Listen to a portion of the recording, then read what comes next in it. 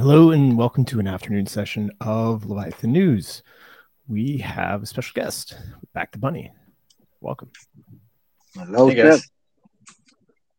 Thanks for having me. Great to be here. I appreciate the outreach. Nice Yeah, to have you on. absolutely. We were talking about Milady's, and sure enough, just like a day later, you popped out your thread.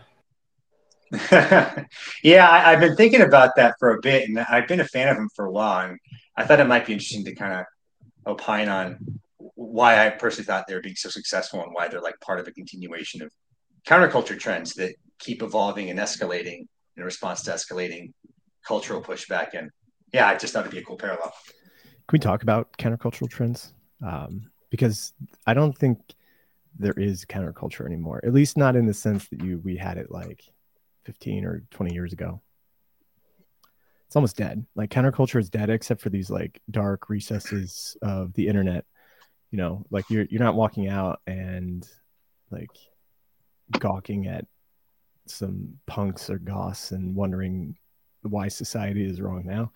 Now you're like questioning the philosophical construction or the philosophical meta-analysis that goes into like meme life instead. Yeah.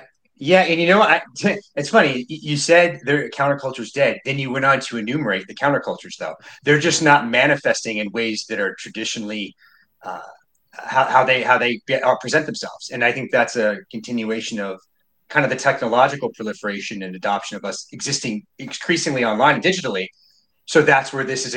That's where the edgiest people are inhabiting and kind of growing these sort of movements and visuals. Whereas like beforehand, before we had the internet, when it was punk and it was goths and mohawks and I got images there of like Fred Durst and Limp Bizkit kind of stuff. Like the internet wasn't like cool yet, right? The internet was sort of like what Urbit or what even parts of DeFi is now, like kind of nerdy, weird space where only like techies or guys who like really are into it go. And now the is now a place where like you could say the Mohawk wearers of the 70s are existent. And it's just not very visible in like a meat space manifestation. Like if you go out and walk around, you'd be like, where's the counterculture? Like I just see a bunch of normies. And I think it's because the counterculturers have abandoned that space largely. Like the digital sphere, I think, is where that occurs. And it's where like if you're, a very online person like all of us are, and like I certainly am, almost too much so, you start to see that. And you see the leading indicators of where these countercultures or of where these movements happen. And the dark recesses of the internet you described now, hey, that's the Satan worshiper of the 60s, right? Of the 70s, of like, oh my God, I can't believe he said that. He's Satan. Like, that's horrible. Like, ooh, I hold my cross up. I can't accept that. I mean, that's what Milady is. Milady is literally like holding up an upside down cross and being like, look at it. Look at it. Like, that's what we are. And it's having the response that Satan worshiping had in like the 60s, 70s. Like, holy shit, like, this is terrible. But like that's the design of the gatekeeping mechanism of how they make the statement that gets noticed, push back on orthodoxy that kind of has permeated things, and go out of their way to be repellent to establishment norms, beliefs, orthodoxy, etc. It has to be like overtly just visible and repellent in that way to send a message. And that's why I like look past the explicit communication of them and like the implicit communication of them. It's like, what are they really trying to do when you say things like that? Because there's like two reasons why you communicate. One is like directly what I'm trying to say to you, and the other is to maybe send a message. And to me, Miladies are sending a message. It's not really the explicit communication. It's the messaging of what this is repudiating. So yeah, I think it's almost like a signaling mechanism where you think back about like you'd be the lone goth in your city, right? You're essentially like dressing a certain way to signal a certain set of like ideals or music tastes or like really just tastes and preferences in general, right? And that by eschewing the normie structure of typical life, right? You're like blatantly showing how you think or what you consider the world in a kind of epistemic sense.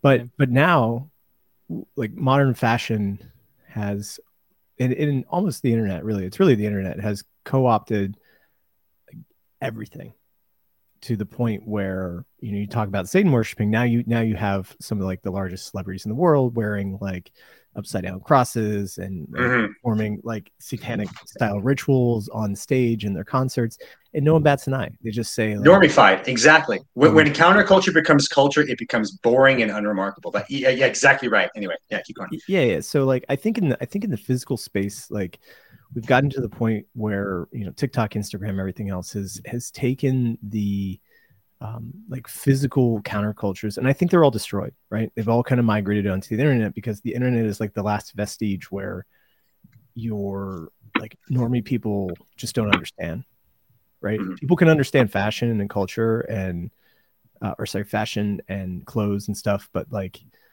deep Milady memes are a little bit more difficult, I would say. And to extend the analogy a bit, like in the 90s, all the moral panic out of Washington, D.C. was rap music lyrics, right? Now, you know, rap music is performed at the Super Bowl, right? But now out of Washington, D.C., it's Elizabeth Warren blasting shadowy supercoders. So we're you're right on that level. We are the new moral panic. Yeah, and that's a great point. I mentioned, like, you know, it went from rock music to like now that's innocuous and no issue to like gangster rap, and now it's like, all right, now that's whatever. You know, it was Allen Iverson and tattoos in the early 2000s. Like he can't wear that sitting on the sidelines, and now it's like they all dress that way. So like you just see this continuing like movement of the Overton window on what's acceptable discourse, what's acceptable presentation, etc. And, you know, like it's an escalation of that basically to now we're not in the sphere of visuals. We're in the sphere of like ideas or the counterculture. And that's kind of what Milady does.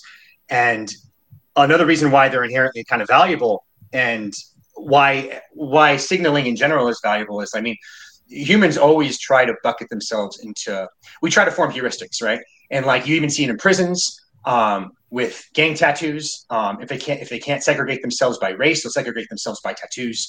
You see it in the business world. You know, you guys mentioned, some of you have been in Midtown Manhattan before. Like you can pretty easily tell the finance bro types from, you know, other certain things, like they'll wear the vest or whatever. So people like to have signaling that shows immediately how you can associate themselves. And like the goth back in the day, you could just look at them and immediately tell, okay, you reject. I know you're going to I already know what viewpoints you're going to have about certain things, just purely off your dress, what you're making, very flamboyant. It's like peacocking, right? Like I'm signaling immediately like what I think. And the Milady is like the peacocking of, you know, the internet counterculture thing. And it solves like a 4chan coordination problem of, you know, an anonymous forum. You really can't coordinate people outside of that. It's very hard. It's sort of a way to actually unify them and like, hey, listen, you can tell by my PFP and by this, I have these associated kind of mentality, belief, etc. I'm the punk rock of the internet, you know, and it just allows them to coordinate better too. So like, there's like a manifold kind of like social signals going on here with them that I just, you know, I think I love. Whereas Bored Ape doesn't really say the same thing, right? No, it does, just in different ways, right? Like, you know, Bored Apes is not. I think Bored Apes is trying to expand the brand. Bored Apes tells people you're willing to give them your seed phrase if they ask politely in DMs. But Bored Apes is the. Sorry, go ahead. No, I think it's just touching on your point. I think the difference between Bored Apes and Milady emphasizes the exact cultural difference that you've mentioned, Bunny. Like, if you make it mainstream, if you make it within a norm, it's not cool anymore. That's it. So we need something else. And to me personally, the Milady is so intriguing. Like to see this community, it's so organic and authentic, and really has a specific culture and ideals of its own. That honestly, it's right now by far, in my opinion, the strongest NFT community because they're not. I don't know how to say it in English, to be honest, but there is no condition. They are Miladies because they are Miladies, not because there is a treasury, not because they offer stuff, not because there is a roadmap and a big company behind them and all that. The exact opposite, and I think that's what keeps them so authentic and united, you know. Yeah, and that lack of of like documentation and leadership I touch on in the thread too, like that is disorienting to, you could say, normies who, I shouldn't say normies, like people are oriented around structure. It is normies. No, it is. Like, I mean, that's fair. But like, I mean, even I like my own structure depending on what's happening. But like in a cultural realm, if you remove like the orienting structures of like, a roadmap, a white paper, a leader, that's disorienting to normal NFT types. Like, oh, wait, what is this? It's just a scam project. Like they're looking for the normal heuristics that let them understand where value or credibility lies. And not having that immediately gatekeeps or self-selects for removing those people. So like all of these things they do like keeps self-selecting to remove the type of person who needs these normal things to kind of feel comfortable. And like, I guess Bored Ape does communicate something, but Bored Ape, if Miladies are Mohawks, like Bored Apes are a baseball cap. Like they're just safe. They're normal. They're like, I'm following things that are okay and comfortable. I'm doing something that an HR department at a company would be okay with. Right. That's a communication, right? So it's. Yeah. But don't you think they're a victim of their own success where, you saw this kind of with punks, like as the punks gain popularity, it became like way more milquetoast as they spread. You get a lot of people who may not even be associated with like the early Ethereum culture starting to buy them and using them as their PFP. Same goes for the apes as well too, where like, they're a victim of their own success where, you have Eminem and other celebrities, basketball players, like changing their PFPs to be Bored Apes, right? And right. And like really leaning into that as like an identifier. And I think like there definitely is waves. Like if Miladies were to get super huge, to the point where they're like 50 ETH a piece for the NFTs, like maybe there would be a sea change in opinion and like something new would come along. But I do think there's something like you can say like sinister or like deviant or I don't know, like just there's something a bit different, right? You wouldn't call them as mainstream as those two, right? Because those two have generic art styles. One's 8-bit for punks, the other one's kind of like comic style. Well, Milady's like is derived out of this 4chan idea of like the like fat, like a fat animes guy ideal of a woman, right? Of how they would want it, right? And so right. Yeah. And so there is something like quite specific of internet culture that defined what the Miladies are. Yeah. And that victim of your own success thing, well, in a cultural movement, that's an inexorable problem. Like if your counterculture movement is ultimately successful, that success defined here simply means more people catch on to it, more people put it, the PFP are associated with it. That means you dilute the tribalistic kind of narrow beliefs that kind of it was founded upon. It gets diluted a little bit, and then it kind of becomes a little lame and not cool anymore. But then those people move on to the next thing and make it cool, and then everyone plays catch up to that. So that's like kind of a cycle of how anything culturally has been edgy, interesting, catches people's beliefs. Now it's mainstream. Now it's whatever, and then it's on to the next. So. Yeah. And you can tell Bored Ape is very compliant and normie core friendly because all of those celebrities put it as their PFP. Like, I'm sorry, Eminem is not that edgy anymore, actually. He was really edgy back in the day. I don't know if you got, I grew up on Eminem. I remember the Marshall Mathers LP. Like, that he went hard in there. He would never publish something like that today, like, which speaks to like how neutered he's become. And frankly, kind of like PC rap, right? Like, he actually kind of is. And you can tell, like when Steph Curry, when all these guys do Bored Ape stuff, it's like, okay, well, this is a very safe thing to be. This is not counterculture by virtue of the large people initially off the bat gravitating towards it. So yeah, Milady's cool.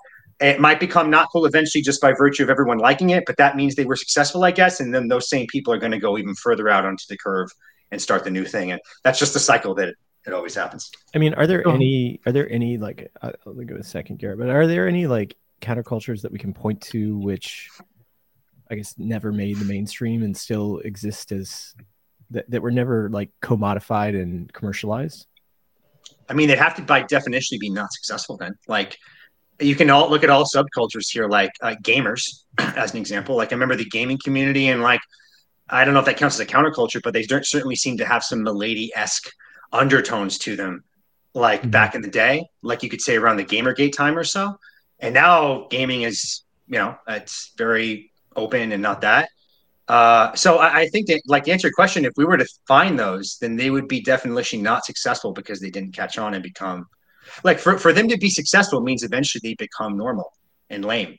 Right. It's sort of like this catch-22 of counterculture success. You are, if you want it to win, that means within a year or so, or however long it takes, it's going to become not cool anymore. And you got to be innovative and move on to the next if you're someone who wants to keep it up. I think I really like your analysis about all this stuff. I definitely can relate to it. What were you saying, Gert? I have a couple of questions. First of all, how does all this relate to kind of the Elon Musk effect? Because when Elon Musk tweeted the Milady, like, I don't follow Elon Musk, but like it just blew up my timeline because everyone was talking about it. But then also more particularly to something you have expertise with, like, how does this Milady counterculturing signaling tie to your Vietnamese farmer thread, which basically you talk about how like crypto's under attack, so we need to adopt the mindset of a guerrilla Vietnamese farmer fighting off an imperialist power. I'm curious to hear how you synthesize the two.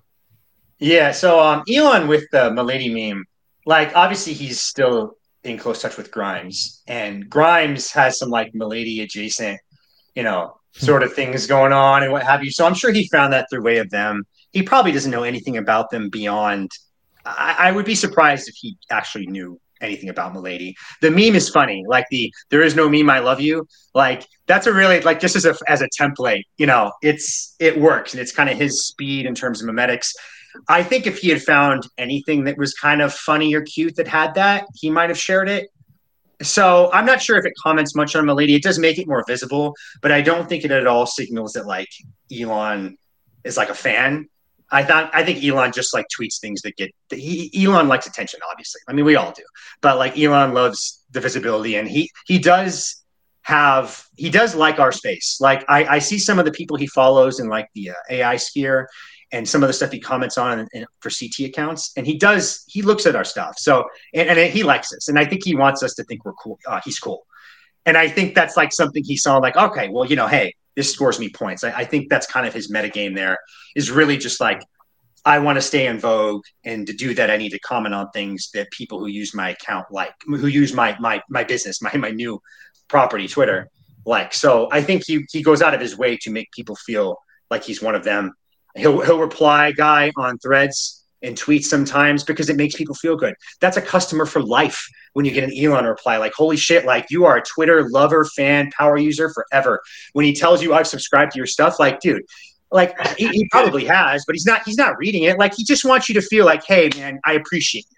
Like, it's the same thing as like a small business owner sending you a handwritten card saying, thank you for shopping at Larry's appliance store, right? Like, you're always going to go to Larry's now. Like, wow, it's kind of that thing with him. So I don't see like his behavior there as like an endorsement. I see his actions as very business oriented to make us like him. So that's on that one. And then how like Milady ties into like the Vietnam farmer kind of ethos, which it's funny, like the Milady PFP. I've heard a lot of people say, and I love this. Like, Milady is the wartime PFP. When you put a Milady there, it means like you're ready for battle. Like, they want Brian Armstrong to put a Milady there, like he's going to war. And which ties into like the Vietnam farmer meme that I have for like my Generations of War and Crypto series, where I'm basically likening, war is a leading indicator in business. It's been that way actually for a while in terms of strategies warfare adopts that usually, that sometime later business ends up adopting, and there are strong parallels there. When I was reading and learning about that, and just, on my own time, I was like, hey, crypto, we're not going to be different from this. Like, we're not special. Like, we're probably going to follow these same business oscillations and cycles. And war is a leading indicator for business. It's going to be a leading indicator for us. And that's why I don't think like, legal analysis, things like that. I think it's a game theory analysis to really understand how crypto ends up winning, which I think it very much does end up winning, because I think it's for the same reason Pirate Bay has won. You really can't stop peer-to-peer networks. They've been trying to stop that for a while. You can download whatever you want from Pirate Bay. Like, this is a peer-to-peer network that is obscenely well capitalized, is globally distributed, is armed with cryptography and AGI and has all the intellectual talent. Like, you're not going to beat us. Like, there's just too many of us. We're legion. We're everywhere. And kind of hearkening from the same kind of wars that the U.S. loses. Like, the U.S. is where it is because it's really won wars. Like, it has a great constitution, so long as it adheres to it, system. But really, like, it won the most consequential war of the last 100 years, and it's won wars historically. But it's won those wars against big central powers, against Germany, against Japan, against Mexico, against the USSR. Right? It's really good at defeating central militaries that occupy land that have traditional manifestations of like violence. Who have they lost to? Like, they lost the Viet Cong. Like, they lost to Vietnam because it was just an exhaustive war that they didn't care enough about, and it's very, very, very hard to win guerrilla warfare. Who did they lose to recently? We just left Afghanistan a year ago. Goat hoarders. Like, we lost. Like, we spent trillions of dollars there, and Afghanistan is the same, and it's now run by the Taliban like it was before. We lost that war. So it's like, what's the theme there about why we're losing those wars? These are guerrilla warfare combatants that are fighting for their homeland, that care more than you do and want to win more than you do. And they're using tactics that you're just not suited for. And I draw that parallel to us and regulators. Like, the SEC is built to go after Goldman Sachs. It's built to go after Deutsche Bank and Barclays and big central brokers and entities where I have a compliance department, I have a CEO, I have a business, I have an office, I can go in. Like, that's what the SEC was built to go after, understandably so.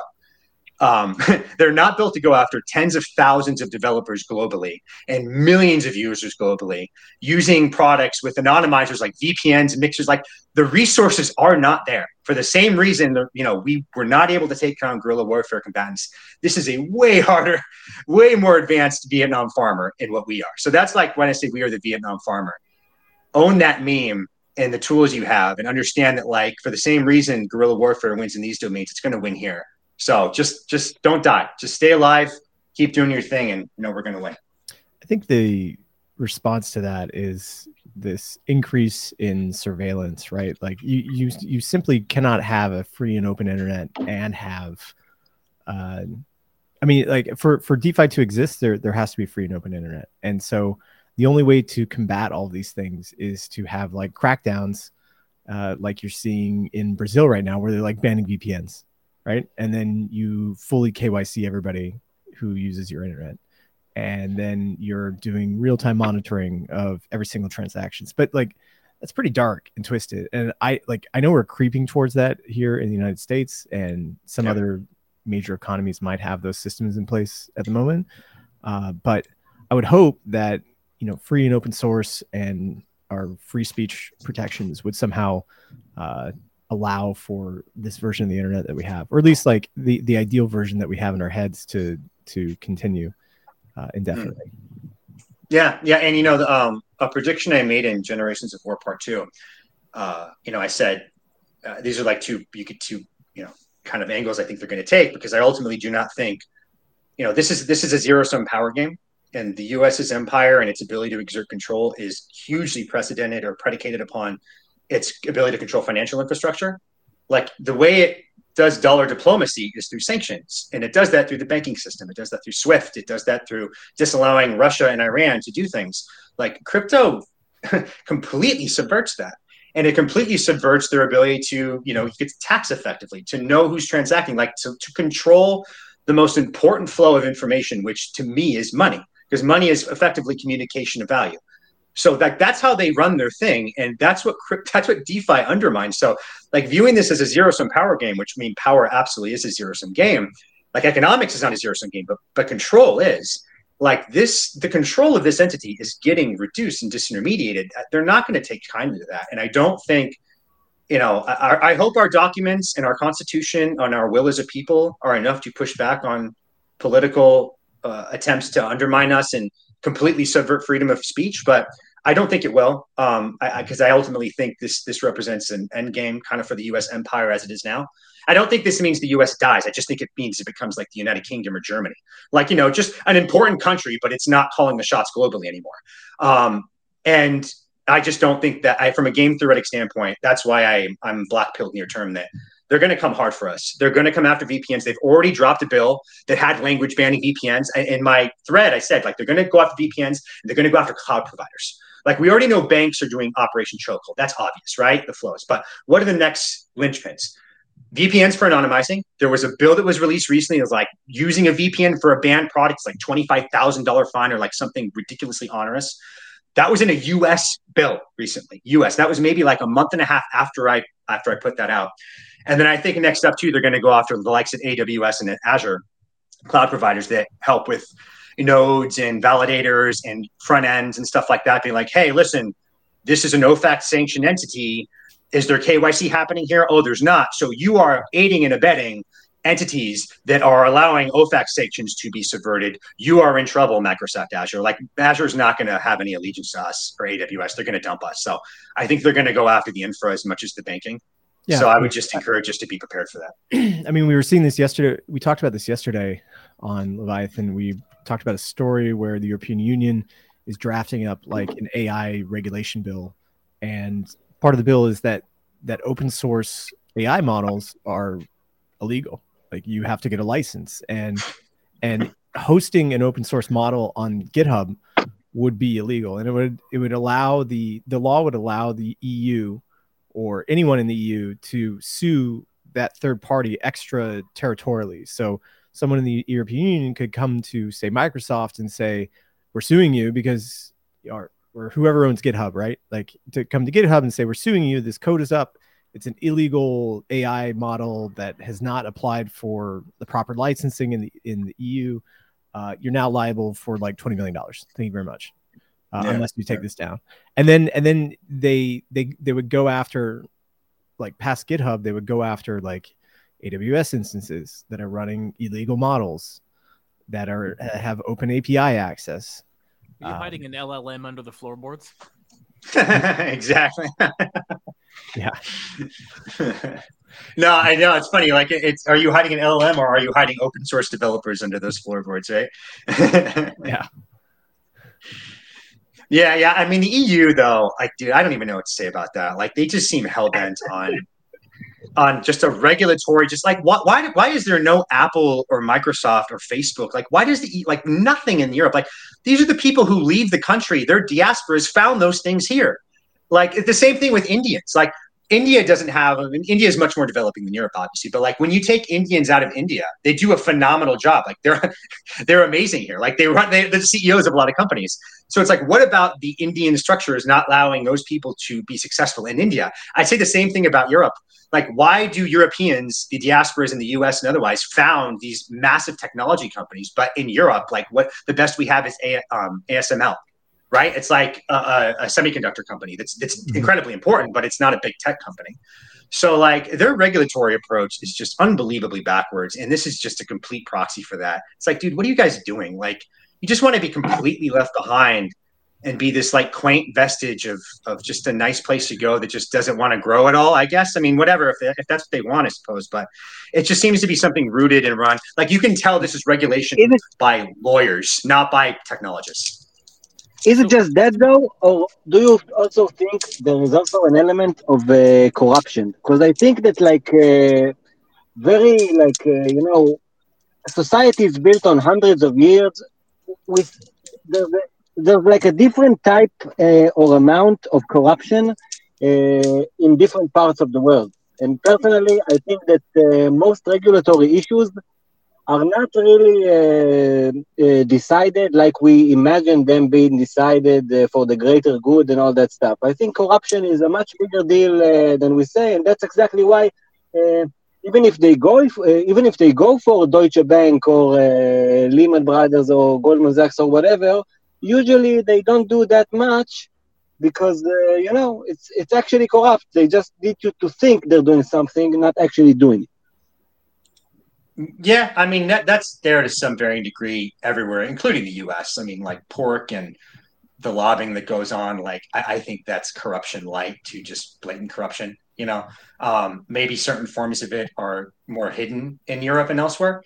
I mean, if there are kickbacks or things happening that kind of speak to why they would do that, then when you say corrupt, my thoughts in there on how that manifests is someone is receiving payments or benefits illicitly to put something out there from a regulatory standpoint or whatever. They're acting in their self-interest and not the self-interest of the of their constituency. Like that's what corruption is, I guess, if we're going to define that. And defining it on those terms, I'm not sure how like regulators and politicians are like, you benefit if your economy grows, you get more tax revenue, you get to spend more, you get to enrich yourself that way. You have to become richer though. Like if a good corrupt person understands that he's a parasite and needs to leech effectively off his host and make them stronger so he can become stronger, right? So it's like this behavior does not make your host stronger. Like it leaves you behind. It kind of puts you in the corner of sub 2% GDP growth, if not less, for a long time. I just don't even see from a self-interested angle why you would not want this to at least allow yourself to stay up so you can keep milking the cow if you're that kind of, person trying to act in their self-interest. I just think they operate in this way that like the GDPR is a great proxy for this too. It's just a very like fear-minded Luddite approach to, I think it's just inertia, frankly, if I view the European mentality towards stuff. Anyway, yeah. That's like too long-term of a mindset, I would think, though. Like if you look, like Rome took 500 years to fall. Nowadays it might be faster, but still, like the European powers you mentioned, it's been like a gradual decline. Politicians are in power for just a few short years, so I feel like if the Titanic is sinking, you don't try and right the ship. You try and grab the fine china and get to your lifeboat. That's a good point. I'm describing corruption more from like the Chinese lens because they're in office forever and they don't have to worry about elections, right? Yeah, you're right. If you're shorter term. There's probably two tiers of corruption. One is enriching enough to stay in power to keep extracting value, and then one is like just near-term kickbacks, like Nancy Pelosi corruptism. But even viewing it from that lens, I just don't get how disallowing LLMs or gatekeeping like that. Maybe you get your licensing fees higher, and people have to go through the regulatory process, which gets you fees for having to do that.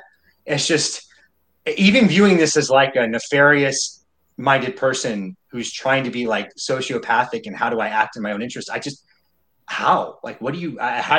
not letting OpenAI operate in your company? Where's the angle there? No, but I don't think it's like the majors operating companies. I think it's fine because they can KYC everybody. They have the costs to comply with all the regulation. It's more about like smaller startups who just put code out there, right? Just release some code, release a model, or open source developers who just take some code and release it. Like, those sorts of things are I think are much more worrisome to the structure that we have. And it kind of comes back to why, potentially like AI and crypto will go well together, is that they're both heading towards this highly regulated path, or at least finance has been there for a long time, right? But this new sector of AI is also barreling towards being extremely regulated, and it could have an offshoot, like in the sense of crypto, where you have this fully unregulated, uncensorable AI model that's just out there and run by people with nodes or something. Like who knows what's going to happen there. And they're already out there, by the way. Yeah, they exist. Like I have some LLMs from Meta. Like you can torrent them. They've been leaked. So. Yeah. So I mean, this data is always going to get linked. I mean, like there's no moat in AI and there's no moat in crypto.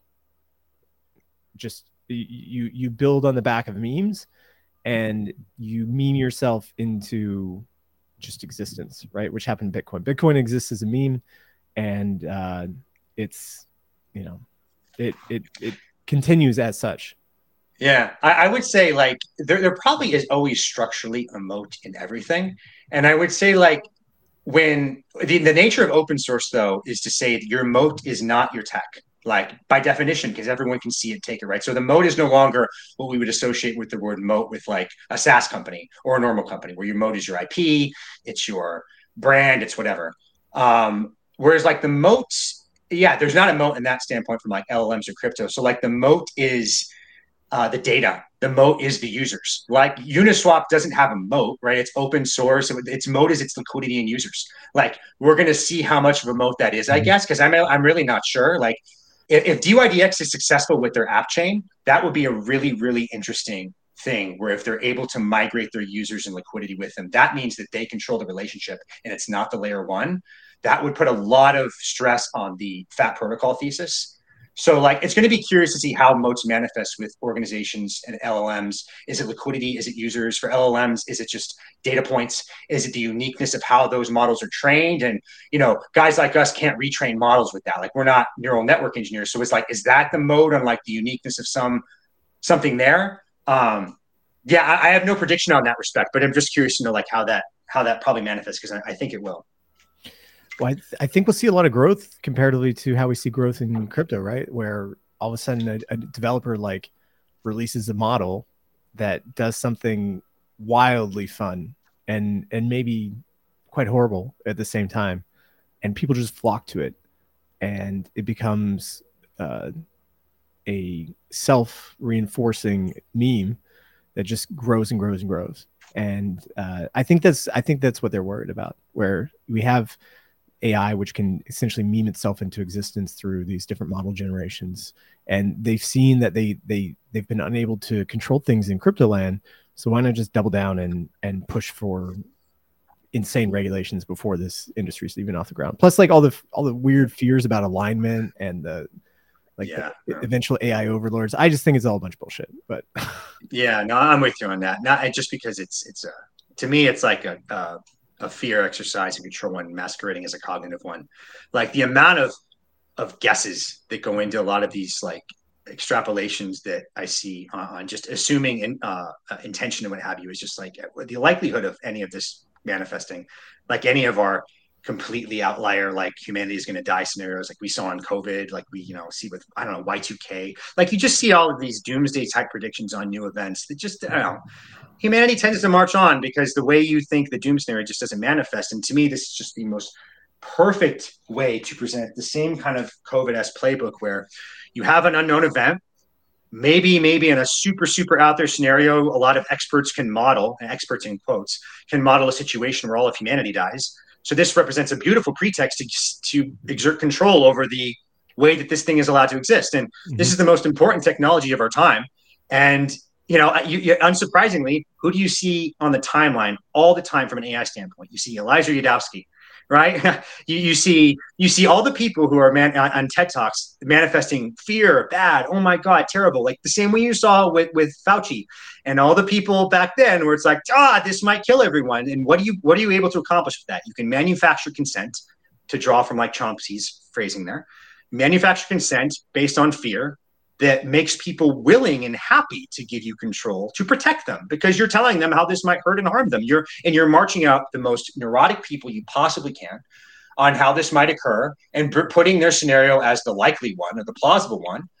And then you guys got guys like Sam Altman who are obviously acting in a sense of regulatory capture. Like it just seems so obvious that's because that's the playbook. Like, and that's not even a Sam Altman thing. That's in any business does this thing. That's just how the world works. They want a regulatory capture when they're there first. Like, just accept that as a reality. So accepting that as a reality, it's like, guys, like, push back on this. Like, understand the playbook here. It's going to be the same playbook like COVID.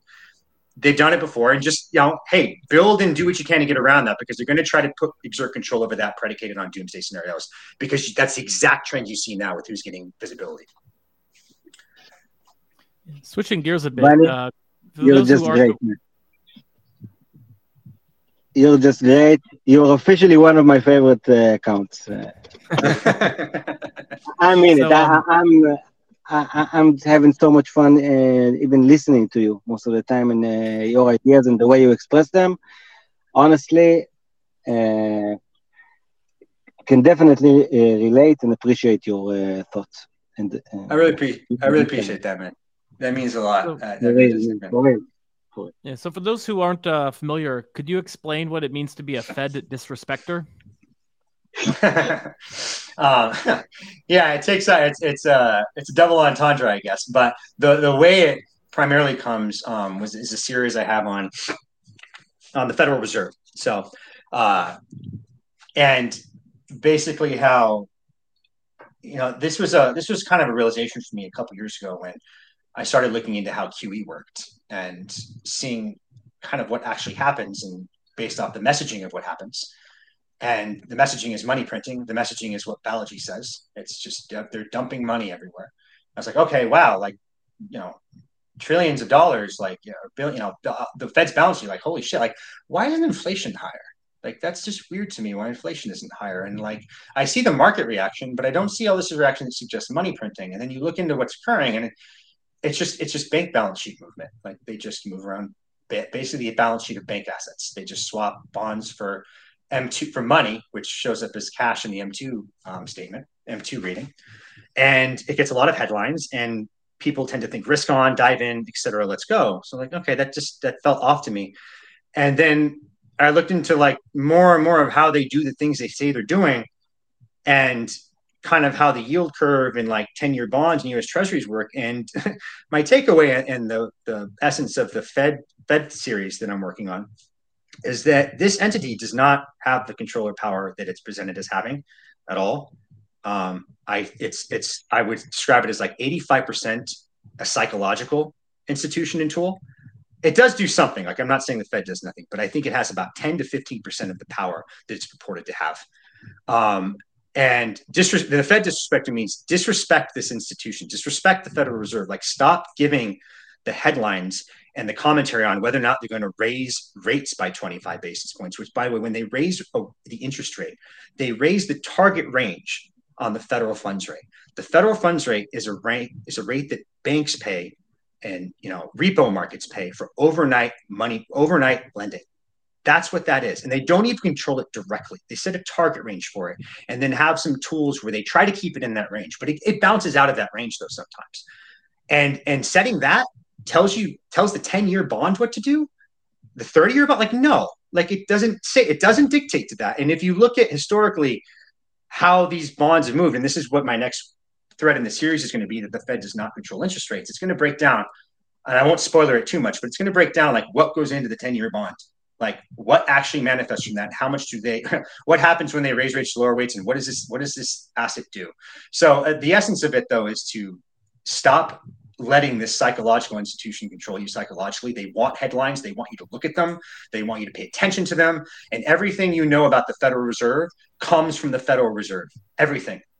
It comes from CNBC, which is a mouthpiece for the Federal Reserve. They will say everything one-to-one that a federal agent says about the power and majesty and omnipresence and omniscience of this institution. It's like asking a priest if God exists.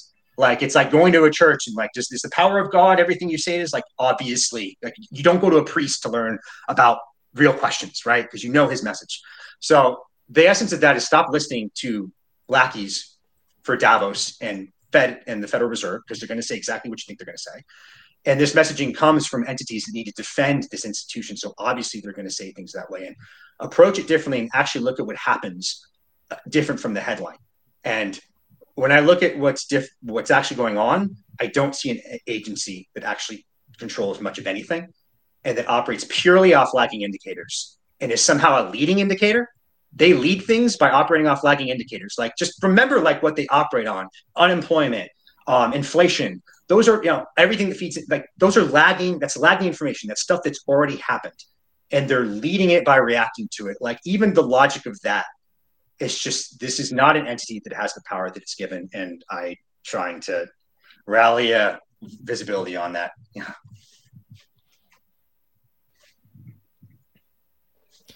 That was a lot. So I understand.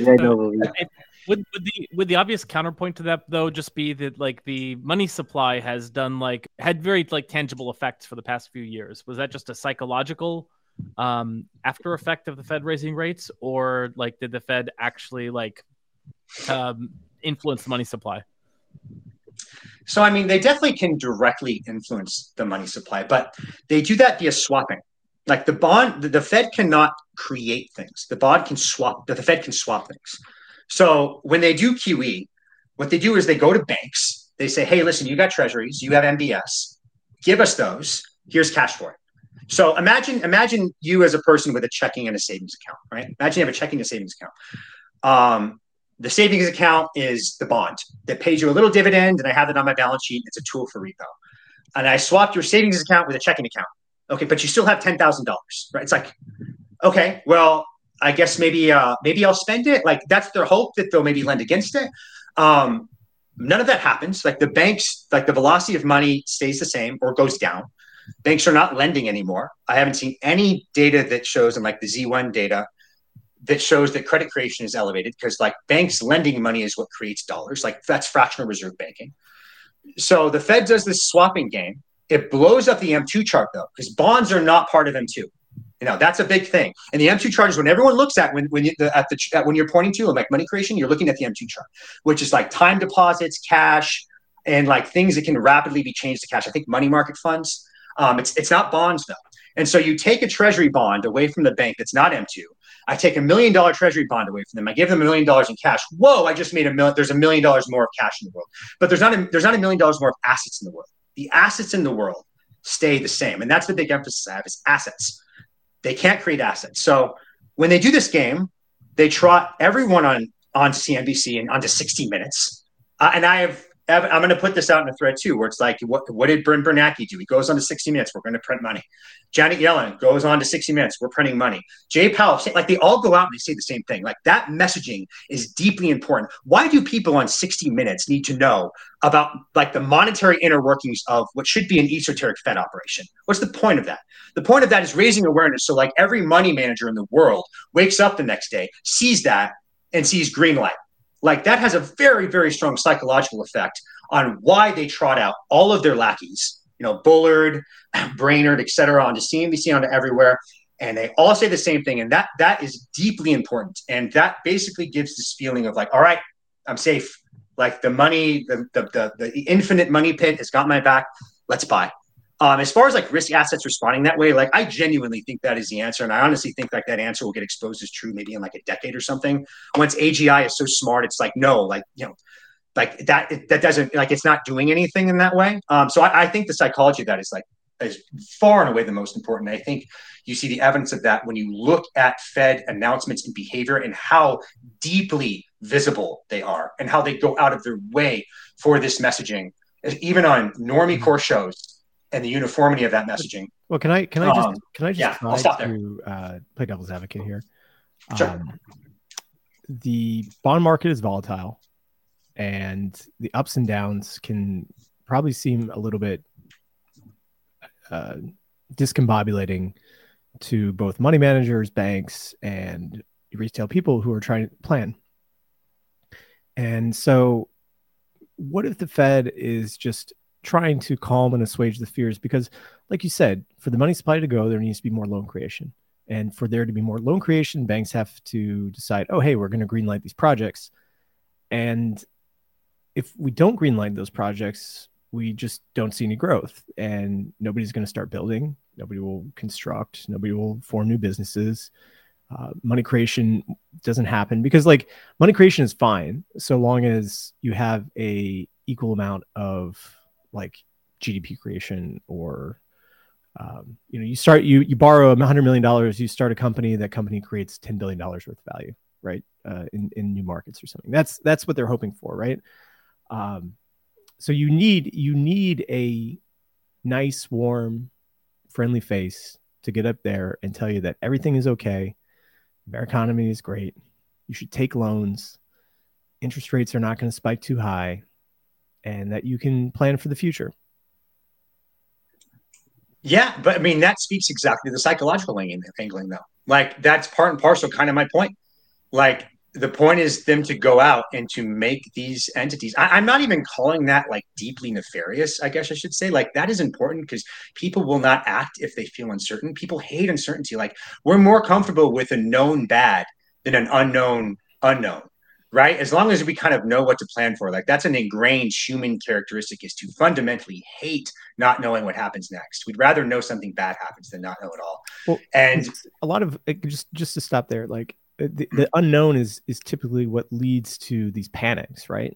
A lot of what a lot of the Fed does, I mean, like in normal functioning times, I mean, their job isn't that really important, but when shit's hitting the fan, when people are pulling billions of dollars out of commercial banks like Silicon Valley or First Republic or whatever in the course of a couple of days, if unchecked, I mean, those could lead to or at least I'm sure they think that those things could lead to an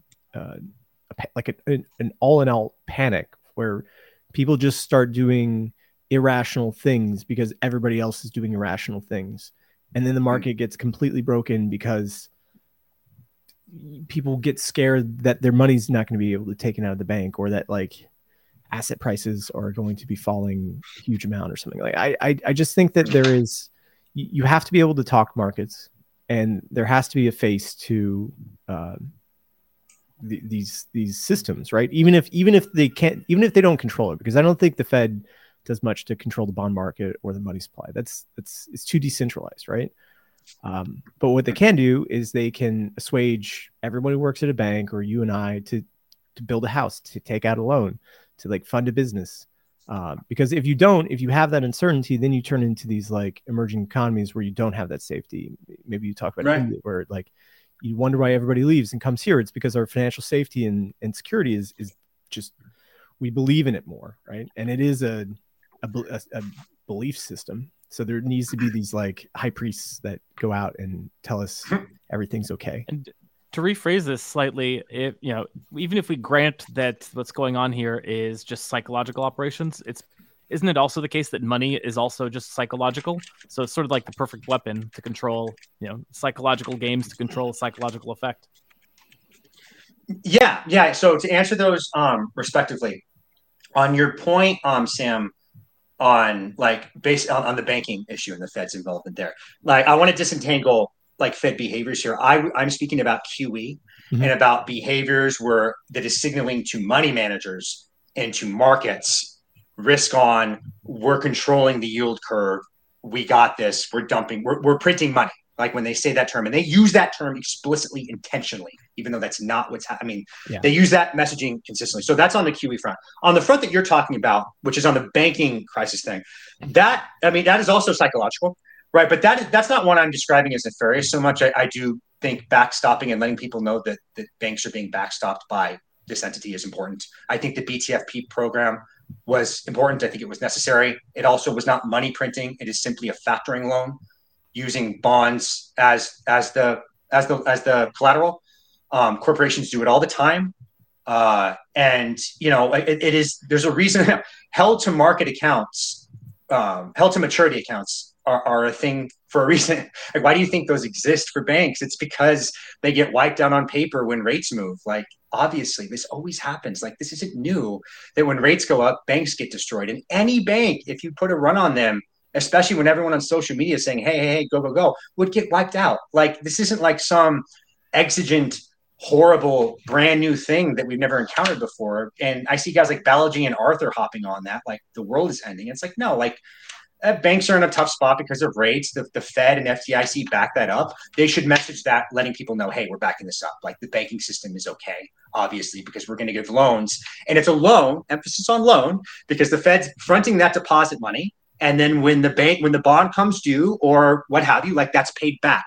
I want to emphasize the Fed has made money and the Treasury has made money on behaviors historically here, even like TARP and back in like the financial crisis where they did all that issuance and they bought Fannie Mae and Freddie Mac, what have you. The taxpayers made money from that. Like, they bought assets on the low, flushed it out, and then they got repaid with interest. So like this is almost like viewing it from a business decision lens. Like, again, these are like almost pragmatic if you view the government as like a quasi business here. So like like some of these things don't even cost taxpayers money. They've been profitable for the federal government. And I do think that messaging is important. And I'm not denigrating it that as like evil. What I am saying, though, especially with QE and stuff, is it can frame this correct. Like, what really bothers me more than anything, and I cover this in the Fed Part Zero, is like the point of this is to stop hyperfixating on someone doing jumping jacks and somersaults in front of you and focus on the arsonist behind her, which is fiscal policy, which is the debt, the debt. And, that is money printing when fiscal issues bonds to fund their spending that is extravagant, and they can't, they don't have the taxation to support that. That is what's causing problems. And that's the issue here. The Fed enables that a little bit.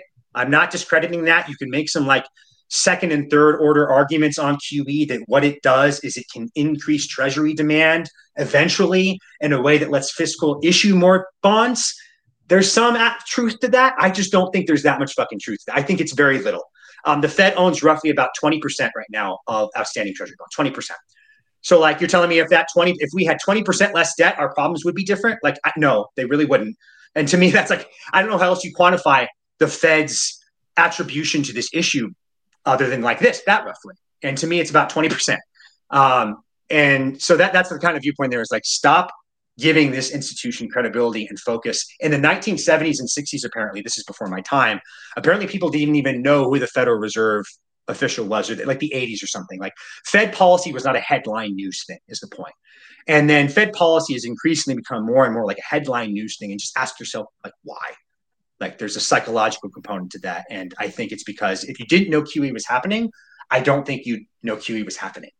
I think it just, you just, and then to the second point, Curve, that you made on, what was your point again? Is money just psychological? I'm sorry. Oh, I don't, yeah. I don't look, I mean, I half believe that. I think that like, it's not fake, but it is like, it has value that we give it. Right. And, you can adjust those value points, but I always think that we have to value something. Right. And so, of course. Yeah. And worship something. Yeah. It's a belief system. Yeah, but I don't think it's something that we invent. I just think it's something that, like, by process of enumerating and sorting the world, we create value systems, and those value systems are just inherent, and they're not like social. Yes, it's a social creation, but it's innate. It's not something that we can reconstruct. I think it's something we simply agree upon, and when we see the majority agree upon something, it's so much easier for us to agree upon as well. So a dollar is a dollar because it's a dollar, and everyone thinks it's a dollar. I think for 99% of the people, that's how it works. Yeah, I mean, money is just a standardized form of information sharing. Like money exists. Like slandering like money is like, I heard this in like a Lex Friedman statement. It's like money is made up; it doesn't have value. Like money is just exists because bartering is not feasible. Like, I mean, that's basically it. Like if bartering was something that could be facilitated or technology could accomplish, like, I think you'd see a decreased demand for money. That's on the transacting front, and the other secondary, like, it's either a transaction tool or it's a store of value. And money historically actually is not actually that great a store of value. It depends on the money, I suppose. But all it is humans unifying around something that they recognize as having characteristics that either retain value or facilitate transactions. And usually the most successful currency is the thing that does that in the most stable fashion. That's basically it. Like, there's no fetish for dollars here, is why most people take US dollars. Like the reason people accept US dollar for settlement is because it's the most stable. Like the US is the most stable large superpower. The dollar is relatively, again, stable relative to its peers. And it's a widely accepted medium of exchange. And it will be that until it stops being that, which will just take people being more circumspect of fiscal policy or actions that make them lose confidence in the dollar. But it is ultimately a confidence game. But that confidence allows us to interact freely in the world and basically communicate. Like, it's a form of communication of value. Sure. But like, you talked about Lex Friedman's thing about how it's just all fake and made up. Like, I don't know. That's not true, because like I think it's a natural extension of our like moral and epistemic understanding of the world. And I don't think you can get rid of that, right? And so when we talk about these money systems, it's not even that they're like fake and made up, whatever. No, it's not true. It's just, you're right. It's an information system that transfers in like value back and forth.